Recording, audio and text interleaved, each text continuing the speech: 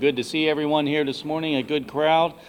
Great to begin this new year with prayer and the Word of God and the Most Holy Eucharist and honoring our mother. So what a great way to start the year with God's Word and honoring Mary, the mother, or honoring Mary as Mother of God.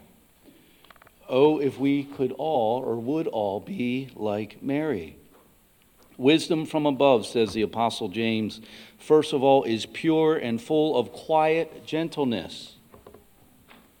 Pure and full of quiet gentleness. It reminds me of yesterday with the Holy Family, Jesus, Mary, and Joseph. Imagine that home, the Holy Family of Nazareth.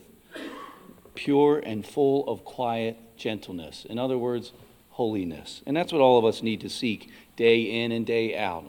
Why? Because we have an enemy and all his minions, Satan and the evil ones, striving to destroy us, seeking to devour us. St. Thomas Aquinas says the Blessed Virgin, from the fact that she is the Mother of God, derives a dignity that is in a way infinite from the infinite good that is God. And in this sense, just as there cannot exist anything better than God, so there could not be made anything better than herself. It's a little wordy, but I think what St. Thomas is saying is there's nothing more beautiful than Mary. Mary is the most beautiful creature that God ever made. She is the most glorious of all God's creatures. And we are uniquely connected to her. How? She is the mother of all of us. When Jesus was dying and gave her to John at the foot of the cross, he gave her to all of us as mother.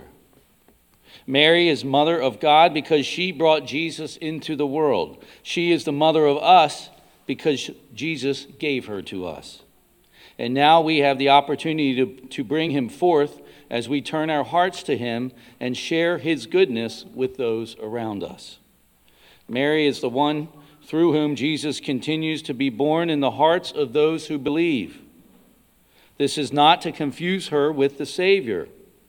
As Fulton Sheen said, Mary is like the moon, for her light is always the reflection of a higher light. Her mission is mediator and intercessor.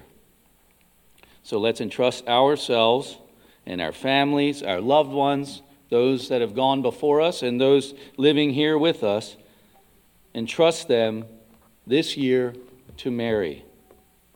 Mary, Mother of our Lord, Mary, Mother of the Church, Mary, Mother of all Christians, Mary, Mother of all of us. O Mary, conceived without sin, pray for us who have recourse to thee. Amen.